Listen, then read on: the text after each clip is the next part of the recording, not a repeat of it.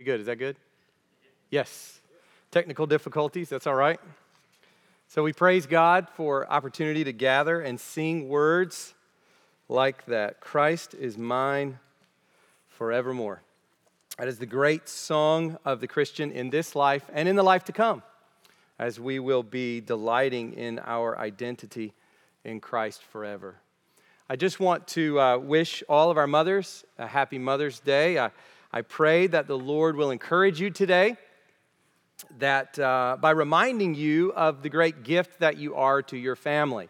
Whether you have your family here with you or you don't, your family may be far away, but that whatever the circumstances are for you today, that you will be reminded in one way or another, and hopefully in many ways, of the great gift that you are to your family. But also, as we talk about our Christian hope here in Romans chapter 8, I pray that the Lord will remind you today that your hope is not in being the perfect mom. So, Mother's Day is one of those days where you feel celebrated, but maybe today you also feel your inadequacies as a mom. That is the case for all of us. Our inadequacies, our weaknesses are before us.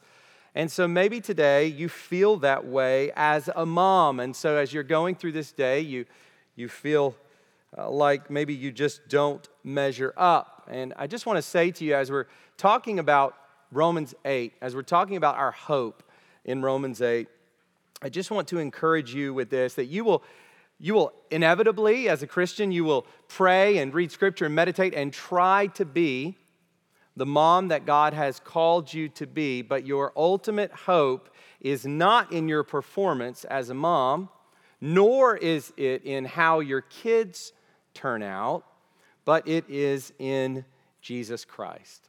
And so above all, I pray this morning that on this Mother's Day, you will be encouraged with that hope, that your hope will be rightly fixed.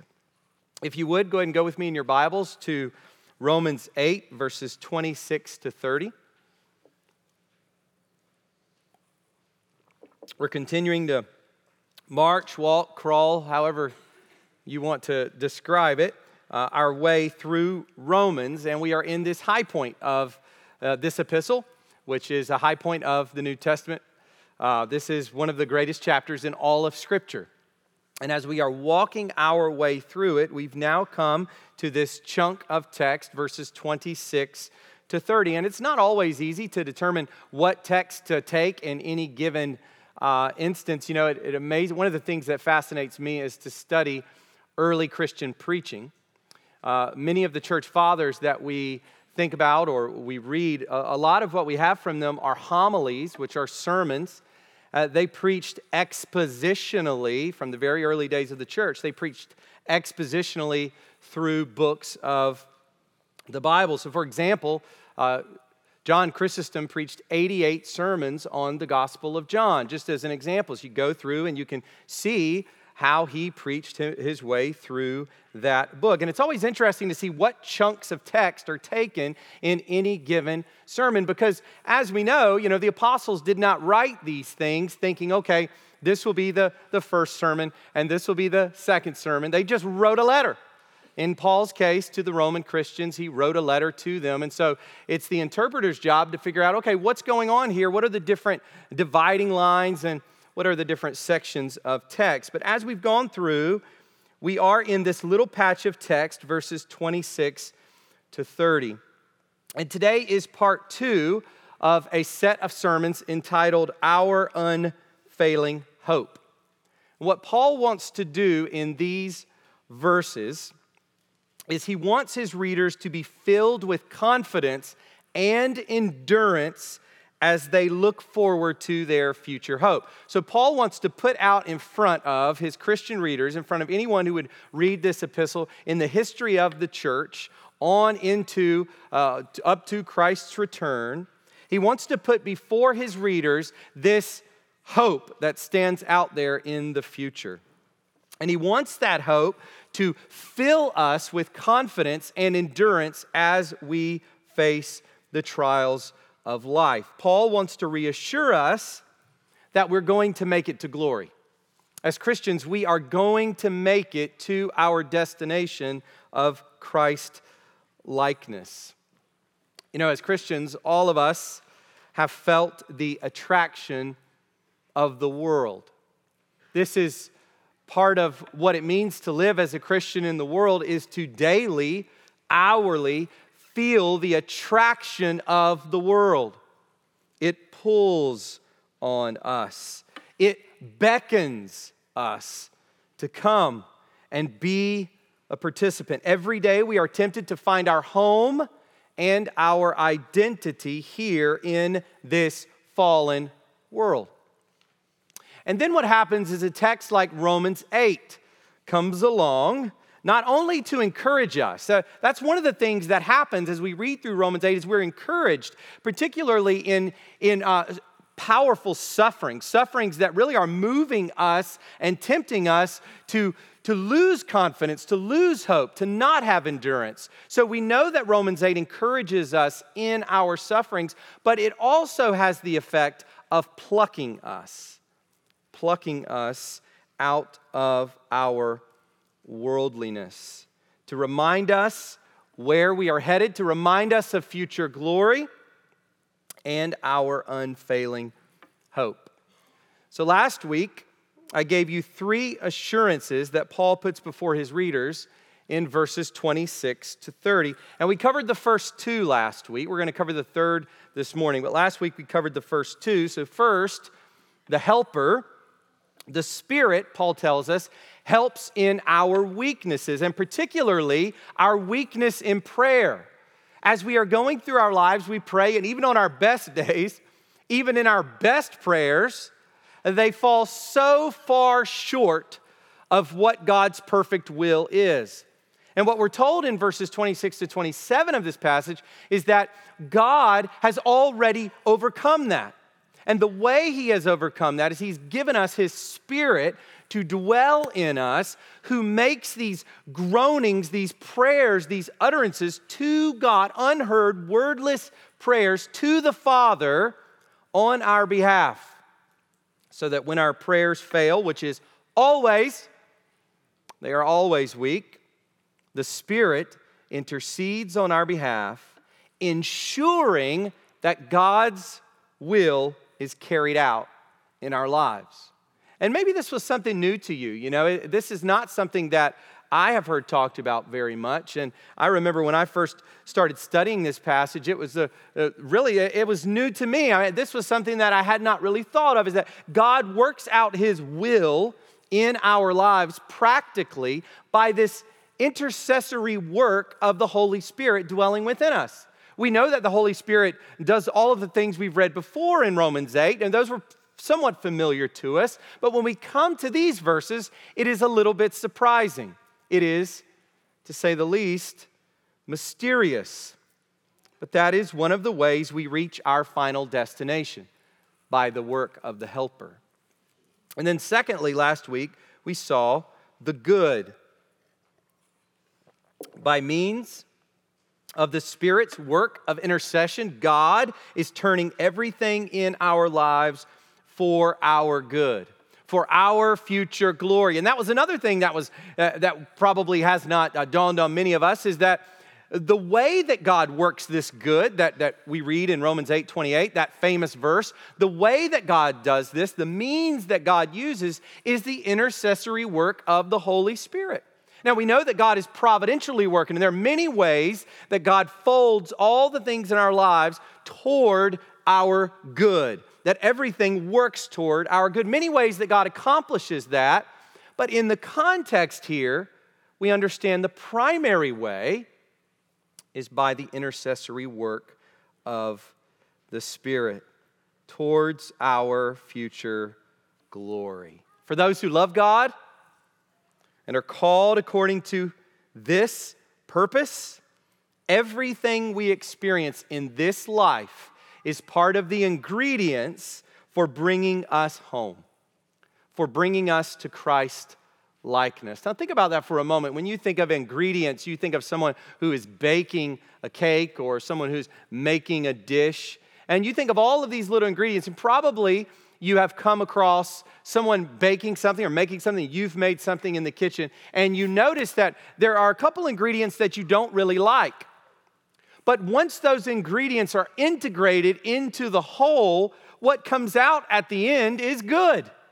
So I don't like onions in and of themselves, but when they're cooked a certain way and when they're cooked with other things, the end result can be delicious.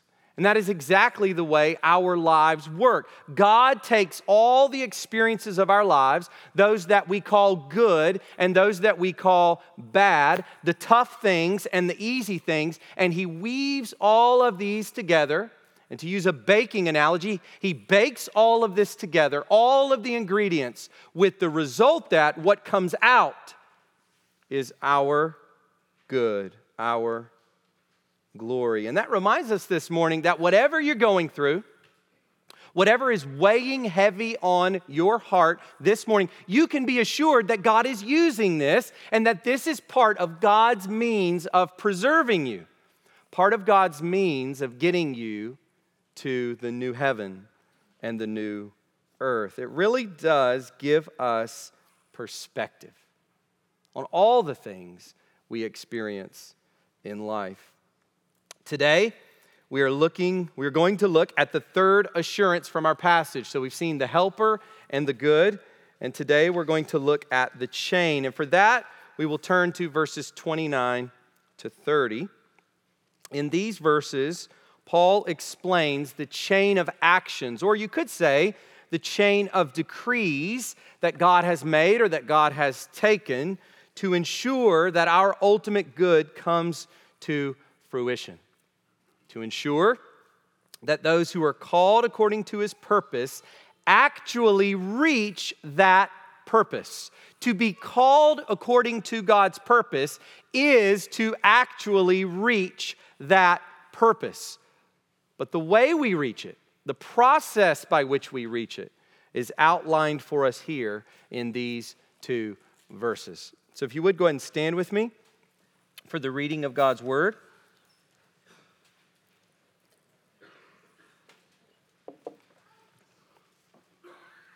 We're going to read all of Romans 8 up to verse 30. Focus in on our passage, verses 26 to 30. And then within our passage, focus in on our verses for today, 29 to 30. This is the Word of God. It is perfect and profitable for His people. There is, therefore, now no condemnation for those who are in Christ Jesus. For the law of the Spirit of life has set you free in Christ Jesus from the law of sin and death. For God has done what the law, weakened by the flesh, could not do. By sending His own Son in the likeness of sinful flesh, and for sin, He condemned sin in the flesh, in order that the righteous requirement of the law might be fulfilled in us who walk not according to the flesh, but according to the Spirit. For those who live according to the flesh, that is, unbelievers, set their minds on the things of the flesh, but those who live according to the Spirit, that is, believers, set their minds on the things of the Spirit. For to set the mind on the flesh is death, but to set the mind on the Spirit is life and peace. For the mind that is set on the flesh is hostile to God, for it does not submit to God's law. Indeed, it cannot. Those who are in the flesh cannot please God. You, however, are not in the flesh, but in the Spirit, if in fact the Spirit of God dwells in you. Anyone who does not have the Spirit of Christ does not belong to Him. But if Christ is in you, although the body is dead because of sin, the Spirit is life because of righteousness. If the Spirit of Him who raised Jesus from the dead dwells in you, He who raised Christ Jesus from the dead will also give life to your mortal bodies through His Spirit who dwells in you. So then, brothers, we are debtors, not to the flesh, to live according to the flesh. For if you live according to the flesh, you will die. But if by the Spirit you put to death the deeds of the body, you will live. For all who are led by the Spirit of God are sons of God. For you did not receive the spirit of slavery to fall back into fear, but you have received the spirit of adoption as sons, by whom we cry, Abba, Father. The Spirit himself bears witness with our spirit that we are children of God, and if children, then heirs, heirs of God and fellow heirs with Christ, provided we suffer with him in order that we may also be glorified with him. For I consider that the sufferings of this present time are not worth comparing with the glory that is to be revealed to us. For the creation waits with eager longing for the revealing of the sons of God. For the creation was subjected to futility, not willingly, but because of him who subjected it in hope, that the creation itself will be set free from its bondage to corruption and obtain the freedom of the glory of the children of God. For we know that the whole creation has been groaning together in the pains of childbirth until now. And not only the creation, but we ourselves who have the first fruits of the Spirit groan inwardly as we wait eagerly for adoption as sons, the redemption of our bodies. For in this hope we were saved. Now hope that is seen is not hope, for who hopes for what he sees? But if we hope for what we do not see, we wait for it with patience. And then here's our passage for the last couple of weeks. Likewise, the Spirit helps us in our weakness. For we do not know what to pray for as we ought, but the Spirit himself intercedes for us with groanings too deep for words. And he who searches hearts knows what is the mind of the Spirit, because the Spirit intercedes for the saints according to the will of God. And we know that for those who love God, all things work together for good, for those who are called according to his purpose. For those whom he foreknew, he also predestined to be conformed to the image of his Son, in order that he might be the firstborn among many brothers. And those whom he predestined, he also called. And those whom he called, he also justified.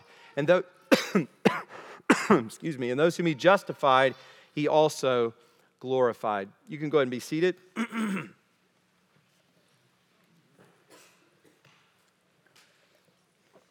Let's go to the Lord in prayer. Ask his grace as we come to these two verses, verse 29 and 30.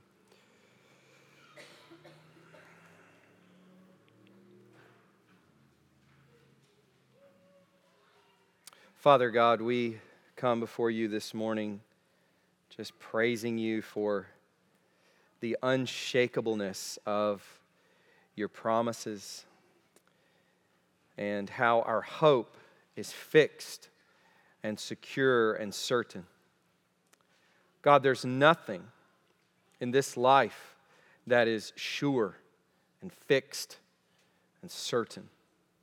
To be in this in-Adam world is to be tossed around by different kinds of circumstances and different emotions and thoughts, sins in our own hearts and lives. It is to be the recipients of the sins of others. It is to be affected by the trials of this fallen world, to be assaulted by the world and Satan and our own flesh. God, we recognize that there is such shaky ground all around us. But Lord, we praise you that in Jesus Christ we have firm ground. We have a firm place to stand, an unshakable, unfailing hope. And God, we praise you that this is where we find our identity. We thank you, God, that you have given us this to act as the centerpiece of our lives, that everything in our lives, every relationship, every task, all revolves and draws strength from this great truth, that in Jesus Christ we have been redeemed and we will one day be glorified. God, we ask this morning for encouragement from your Spirit. We ask that we would be assured, as Paul intended these verses to do for those first Christian readers, and as I'm sure he himself was reassured as he even wrote these words under the inspiration of the Spirit. Thank you, Father, that you have used these words to reassure and encourage and comfort your people for thousands of years, for 2,000 years, for centuries of Christian experience. God, we thank you that these words and many words like them can sustain us unto death. God, we ask this morning also that you would challenge us. There are many ways, Father, that we are just engrossed with the world. Many ways that we are tempted and fall into loving the world. The lust of the eyes, the lust of the flesh, the pride of life, so tantalizing. Lord, we ask that this morning you would break those bonds from our hearts. We pray that you would challenge us to live in light of our heavenly citizenship. God, to draw strength from our unshakable hope in Christ. Would you be with us now, Father? Would you help me in this preaching? Would you help all of us in this hearing, that your word would be clearly explained and that it would be clearly heard and that our hearts would be affected, all of us impacted deeply by what we encounter this morning. God, would you be merciful to us in this? We cry out to you, Abba, Father, our Father in heaven. We cry out to you. We ask for grace this morning, grace to listen and grace to receive in our hearts in humility, in meekness, and as obedient children. We pray all this in Jesus' name. Amen. There are two major things we notice about this chain. You don't have those up there on the screen, but you can write them down quickly. Two things that we notice about this chain, and these two things are going to occupy our attention for the remainder of the sermon today. So first, it is undeserved, and second, it is unbroken. It is undeserved, and it is unbroken. I think that's those are the two big effects that this text should have on us. When we walk away from these two verses, we must see these two great truths about God's saving chain. So let's look first at undeserved. It is undeserved. Look with me at verse 29. For those whom he foreknew, he also predestined to be conformed to the image of his Son, in order that he might be the firstborn among many brothers. There is so much packed into this little verse. As I said last week, verse 29 defines the good and the purpose of verse 28. So we see for our good, all things working for our good in verse 28. And then we read of those who are called according to God's purpose. So what is our good? What is God's purpose? That's what verse 29 is about. The answer is to be conformed to the image of God's Son. That is our good. And we talked last week about how we know, of course, that God works all kinds of temporal goods for us. We have great confidence in a God, a Father who knows what we need before we ask it, who will supply all of our needs in Christ Jesus, who comforts the afflicted, often by means of those who have likewise been afflicted. We know that our Father's fatherly love is indescribable. And we have seen all kinds of temporal goods that God has worked out of what we regard as temporal evils, temporal bads. But above all, we must read this verse rightly in its context. And in its context, verse 29 defines what the good is in verse 28. It is to be conformed to the image of God's only Son. This is referring to our future resurrection. And maybe you've used this verse primarily to refer to our sanctification, and there is some truth in that. We'll talk about in a moment. But the application of this specific verse, the meaning of this specific verse, concerns our future resurrection. This is what Paul is referring to in 1 Corinthians 15:49, where he says this: just as we have borne the image of the man of dust, we shall also bear the image of the man of heaven. We've borne the image of the man of dust, that's Adam. We will also bear the image of the man of heaven. That is Christ, who has been raised and who has, I love this phrase in Hebrews, who has passed through the heavens. From dusty to heavenly, from mortal to immortal, from perishable to imperishable, from sinful to sinless. That's the transformation we look forward to as Christians. And that's the transformation that will happen at Christ's second coming, at Christ's return, at our future resurrection from the dead. The voice of Christ will go out, and those who are in the tombs will be raised. Something the prophet Daniel foresaw many years beyond his time, as he describes it in Daniel chapter 12. In John 17:24, Jesus offered this prayer request to the Father. Jesus' prayer requests are precious to us. We know God answers his Son's prayer requests. If anyone has ever prayed in accordance with God's will, the Son prayed perfectly in accordance with it. And this is what he prayed in John 17:24, in that great high priestly prayer, as it has been called.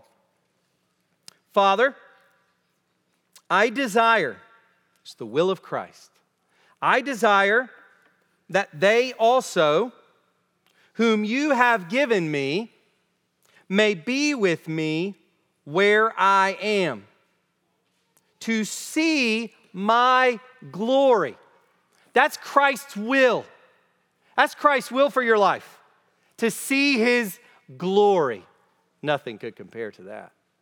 To see my glory that you have given me because you loved me before the foundation of the world.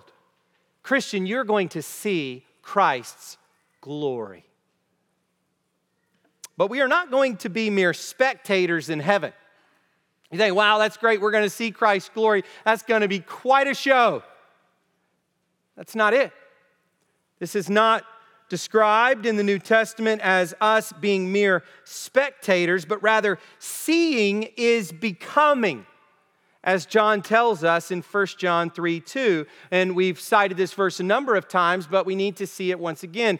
Beloved, we are God's children now, and what we will be has not yet appeared.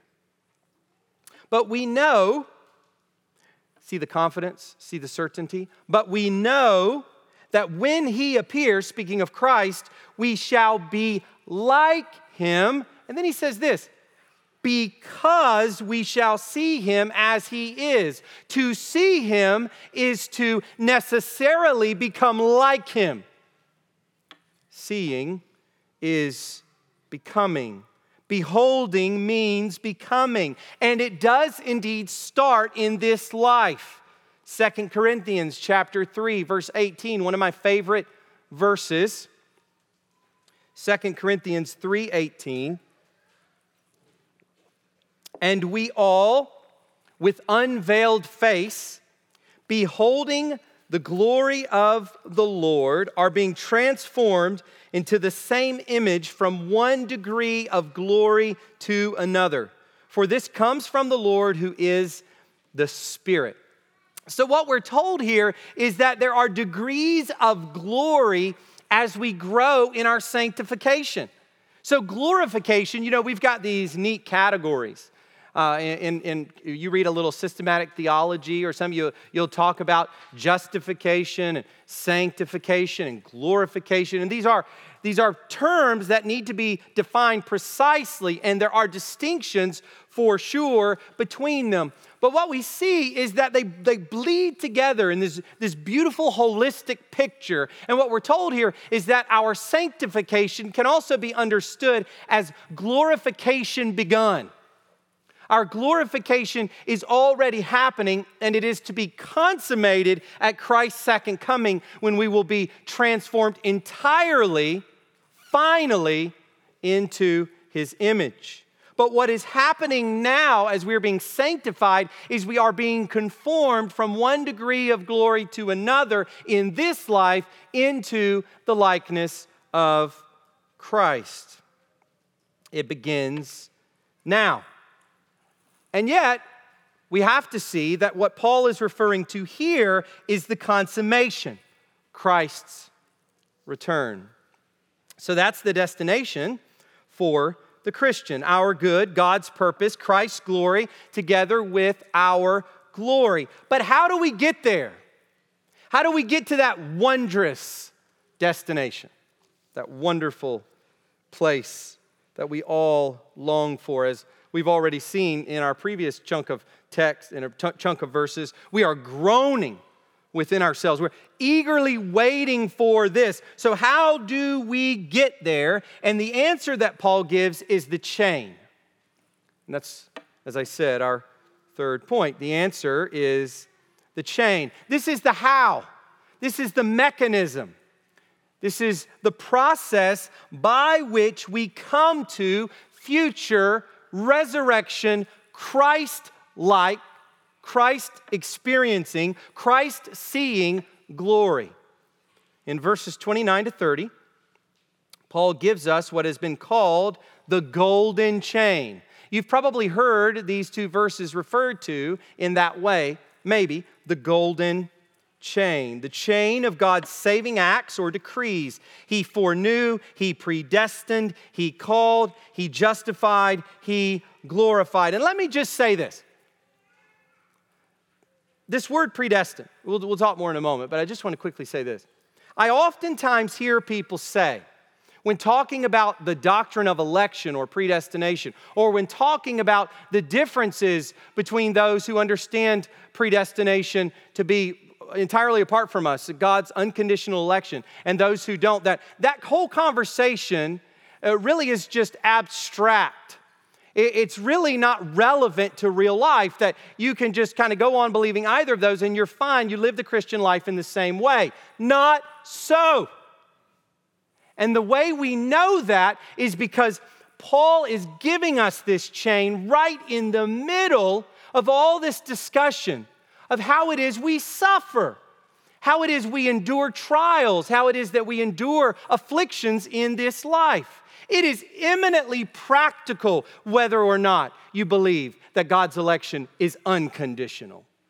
It matters for how we live, it matters for how we think, and it matters for how we suffer. It matters for assurance of salvation. It matters for how we deal with our weaknesses and sins. It matters for how we deal with the weaknesses and sins of others. This is so practical, not merely abstract.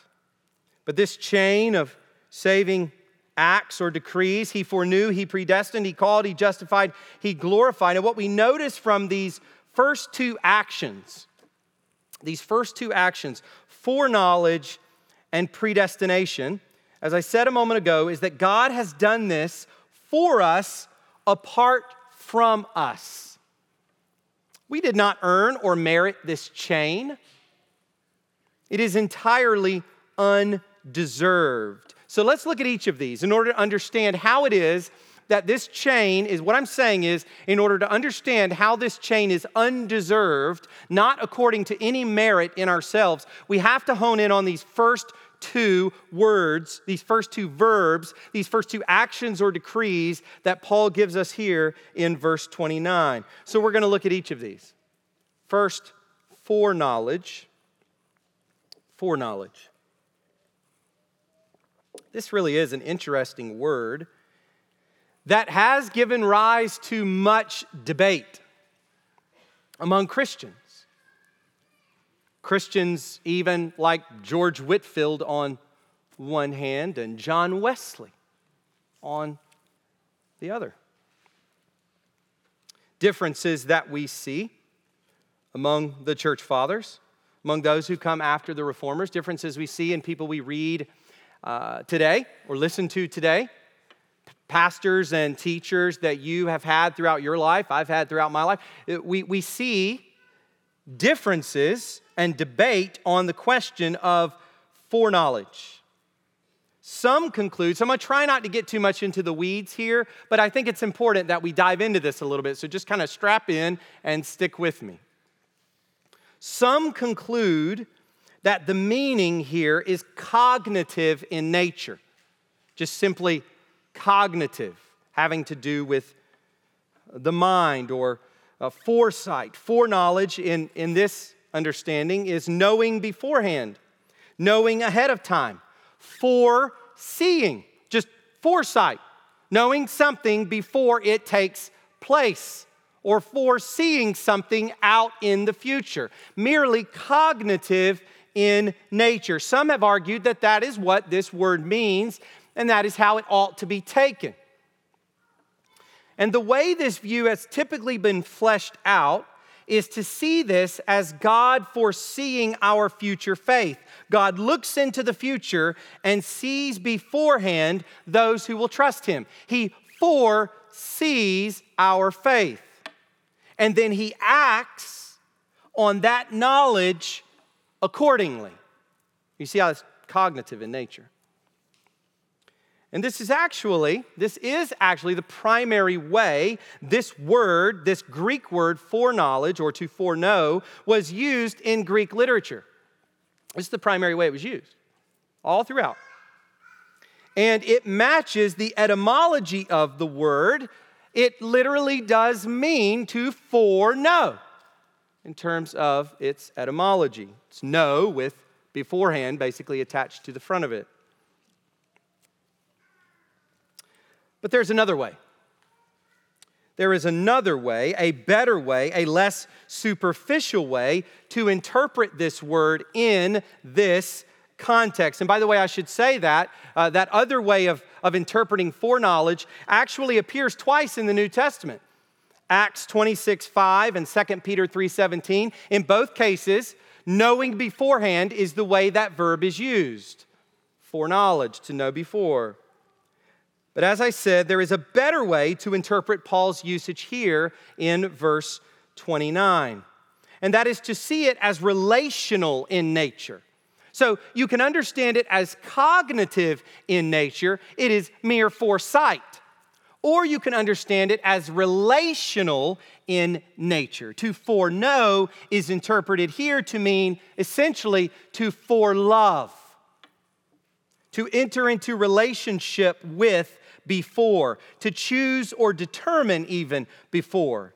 And notice that the verb here refers to people. It does not refer to something. There are things you can know cognitively beforehand, but the way it is used here suggests relationality because it is people who themselves are foreknown. So let me give you several basic reasons why I think this second way of interpreting it is superior to the first. So several reasons, and these are just a few. There are others.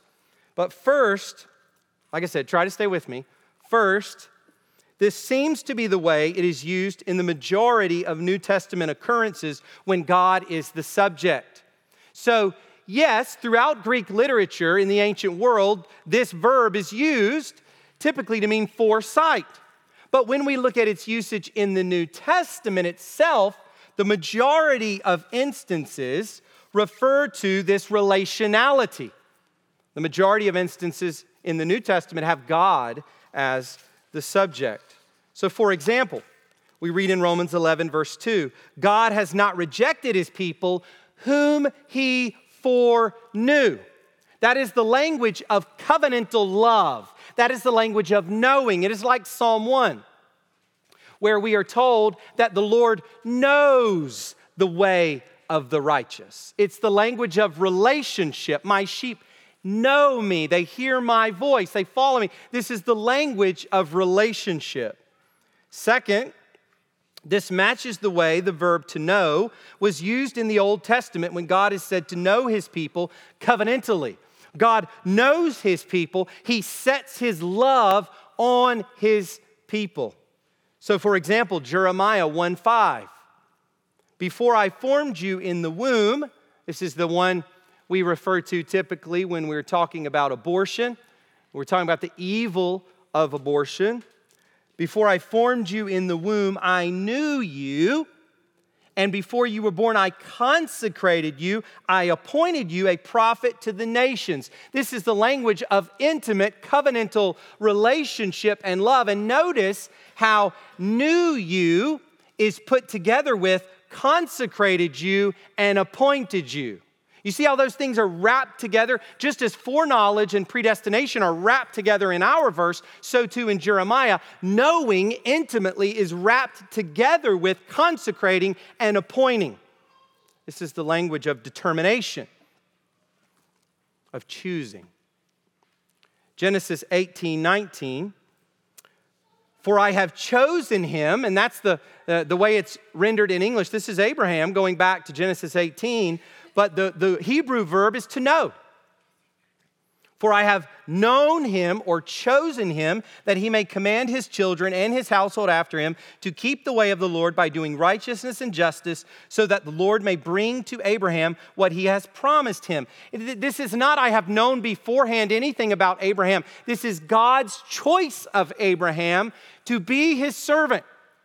God chose Abraham. He knew Abraham. He entered into a covenant with him. And then Amos, chapter 3, verse 2.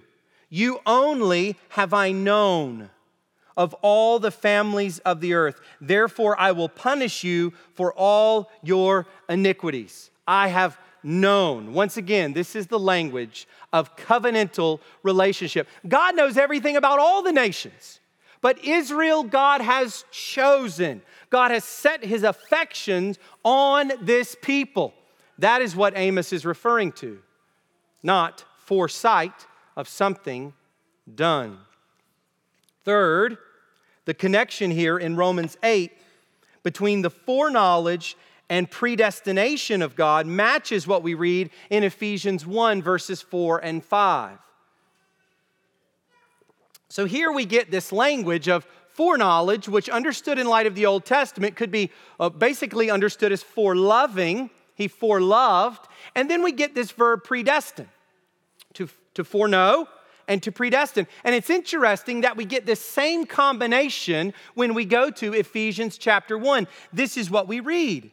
Even as he chose us, listen to the language, even as he chose us in him, in Christ, before the foundation of the world, that's the pre part, that's the for part, foreknowledge, before the foundation of the world, that we should be holy and blameless before him. And here it is. This is the main point I want to make. In love, there's foreknowledge, he predestined us for adoption to himself as sons through Jesus Christ according to the purpose of his will. Finally, if I haven't lost you yet, a fourth reason that we should take this to be not foreseeing future faith, but covenantally loving or setting his affection on those whom he has chosen. Fourth, how can God foresee faith in the person described in Romans 8:7? How? Romans 8:7.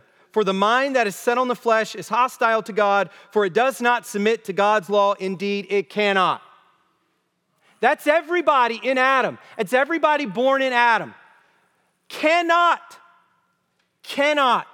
Indeed, it cannot. Does not submit to God's law. How in the world can a person be said to be hostile to God, to not submit to his law, and then be said somehow out of that soup of depravity to reach up and just lay hold of God by faith. How in the world? That doesn't make any sense.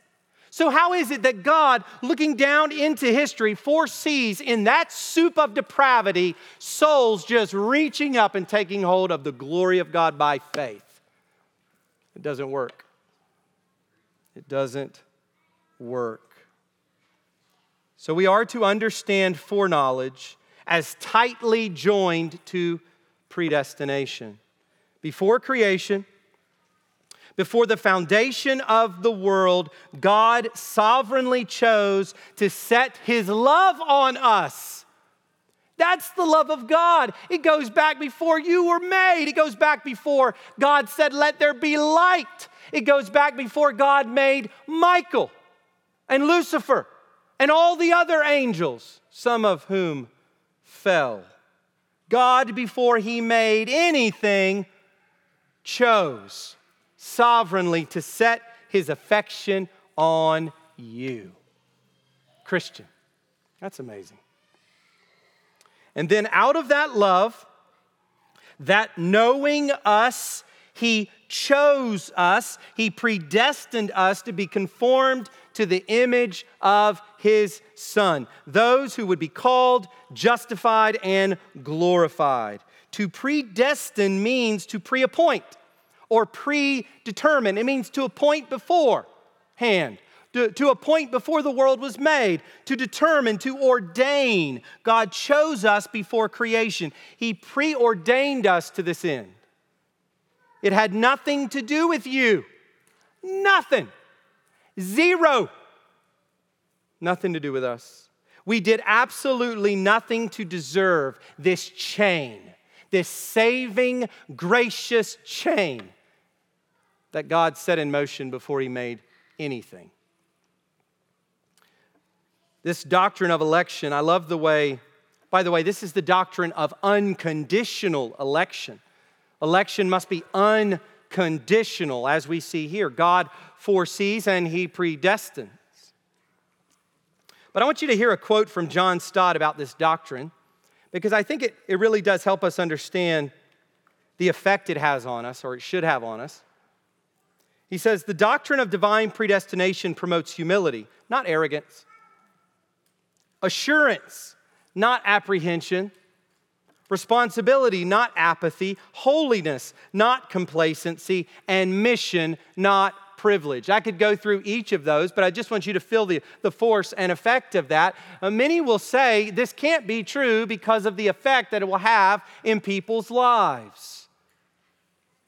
But when we get down to it, we realize the effect it really does have in our lives, apart from the immature expressions of it, the immature and uninformed expressions of it that we find or that you've heard.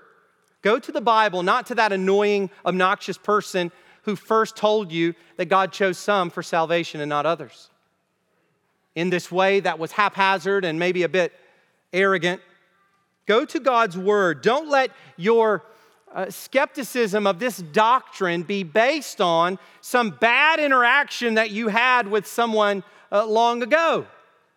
Go to Scripture and see what the Bible teaches about God's predestinating grace for those who would be saved.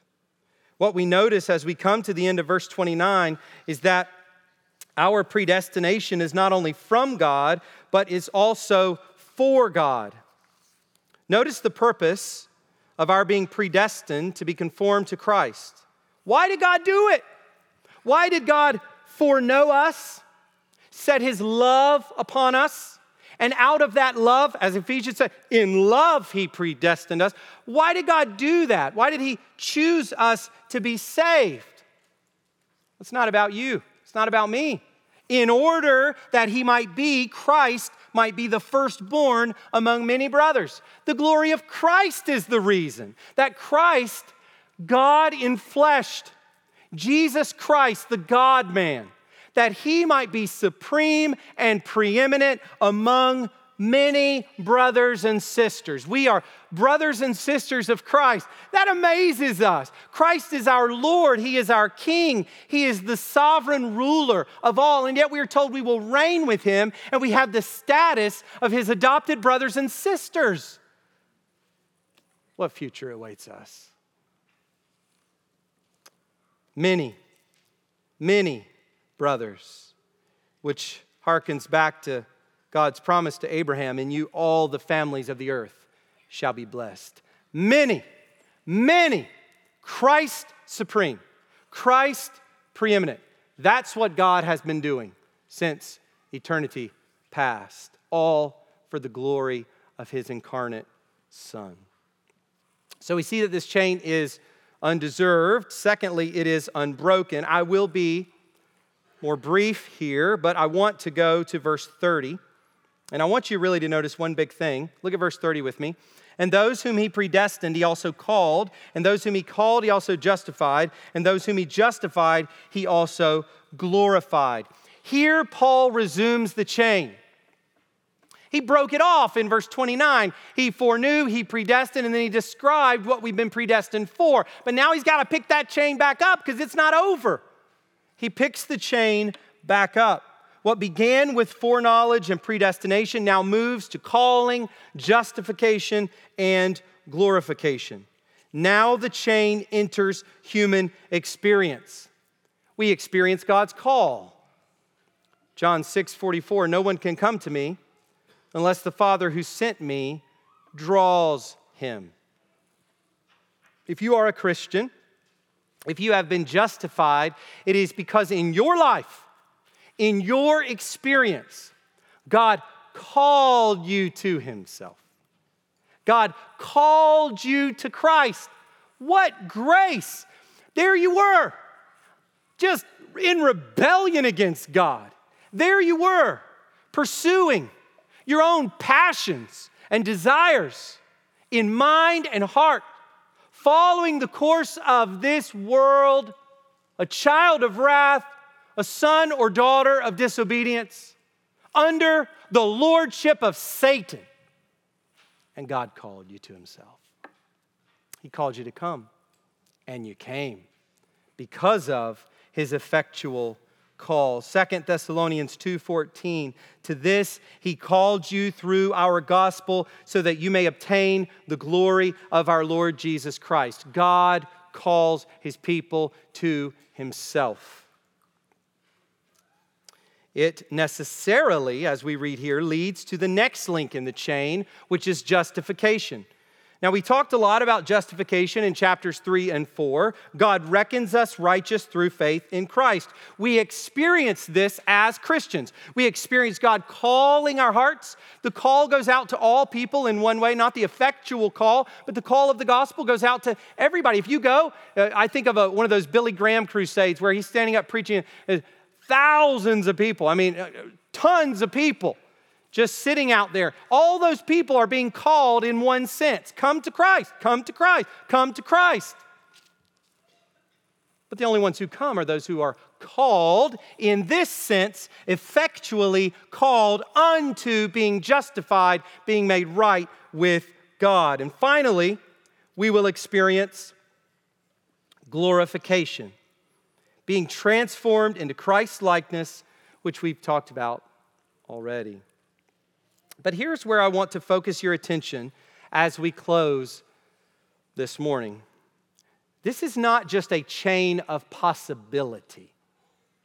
This is not just a logical chain. Well, that naturally follows from that, and that naturally follows from that, and that naturally follows from that. That, of course, is true. But this is not merely that. It is an inevitable chain. It is an unbroken chain. Now, this is where our hearts are just lifted up to heaven. It's an unbroken chain that goes back where? Not to you. Not to you. But it goes back to the loving predestination of God before he made anything, before the world began. In the heart and mind of the triune God. From beginning to end, One item necessitates the next. We see this with the repetition of the word also. Notice that word also. Those whom he predestined, he also called. And those whom he called, he also justified. And those whom he justified, he also glorified. Once foreknowledge and predestination happen, the others must follow. They must. They cannot not follow. It is sealed. It is certain. And this is liberating for the Christian. I can't imagine. I grew up as a Southern Baptist, and I knew of, my dad used to play this thing called dart ball, where you throw these darts at a board, basically play baseball with darts. And I used to go with him when I was a kid, and I can remember some of the churches that they played were called such and such Free Will Baptist. And one of the things that as I grew up, I came to learn was that Free Will Baptists believe you can lose your salvation.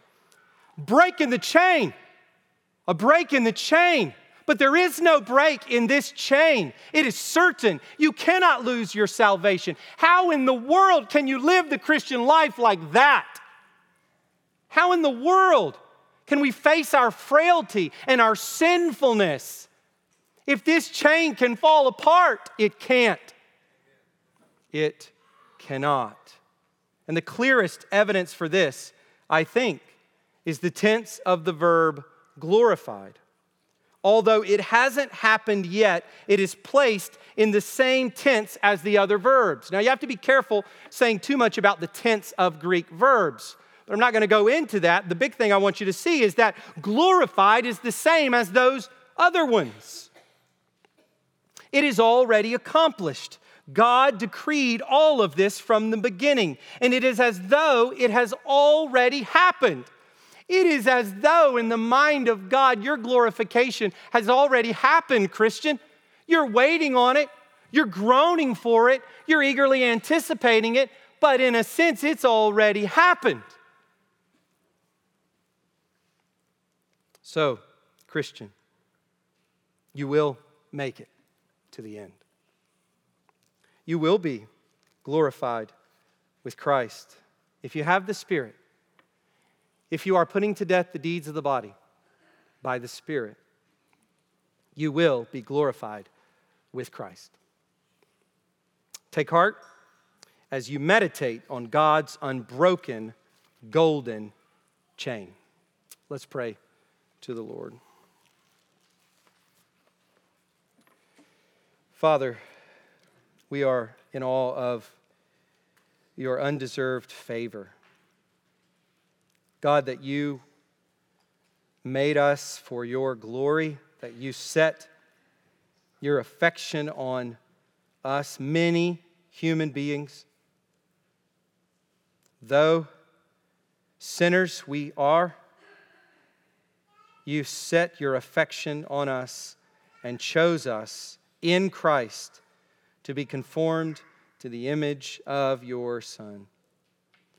Lord, this doctrine creates many questions for all of us.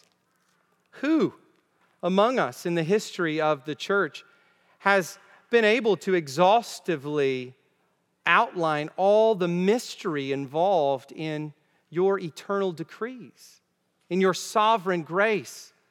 But Lord, may it not be that our curiosities and questions become obstacles to being faithful to what the Bible says is true. God, we pray that you would help us to be faithful to your word and to believe it and to live it even when we don't understand how. Lord, to trust you, knowing that our view of things is so limited and you are perfect in wisdom. You are all-knowing, you are all-powerful, and you are entirely good and just. Help us, Father, to trust that. And help us to be humble and grateful and encouraged and assured in light of this golden chain. Would you be with us now, Lord, as we remember the sacrifice of your Son who died for us, who bled for us to bring us into the new covenant. May we commune with him now as we meditate on his finished work on the cross. In Jesus' name, amen.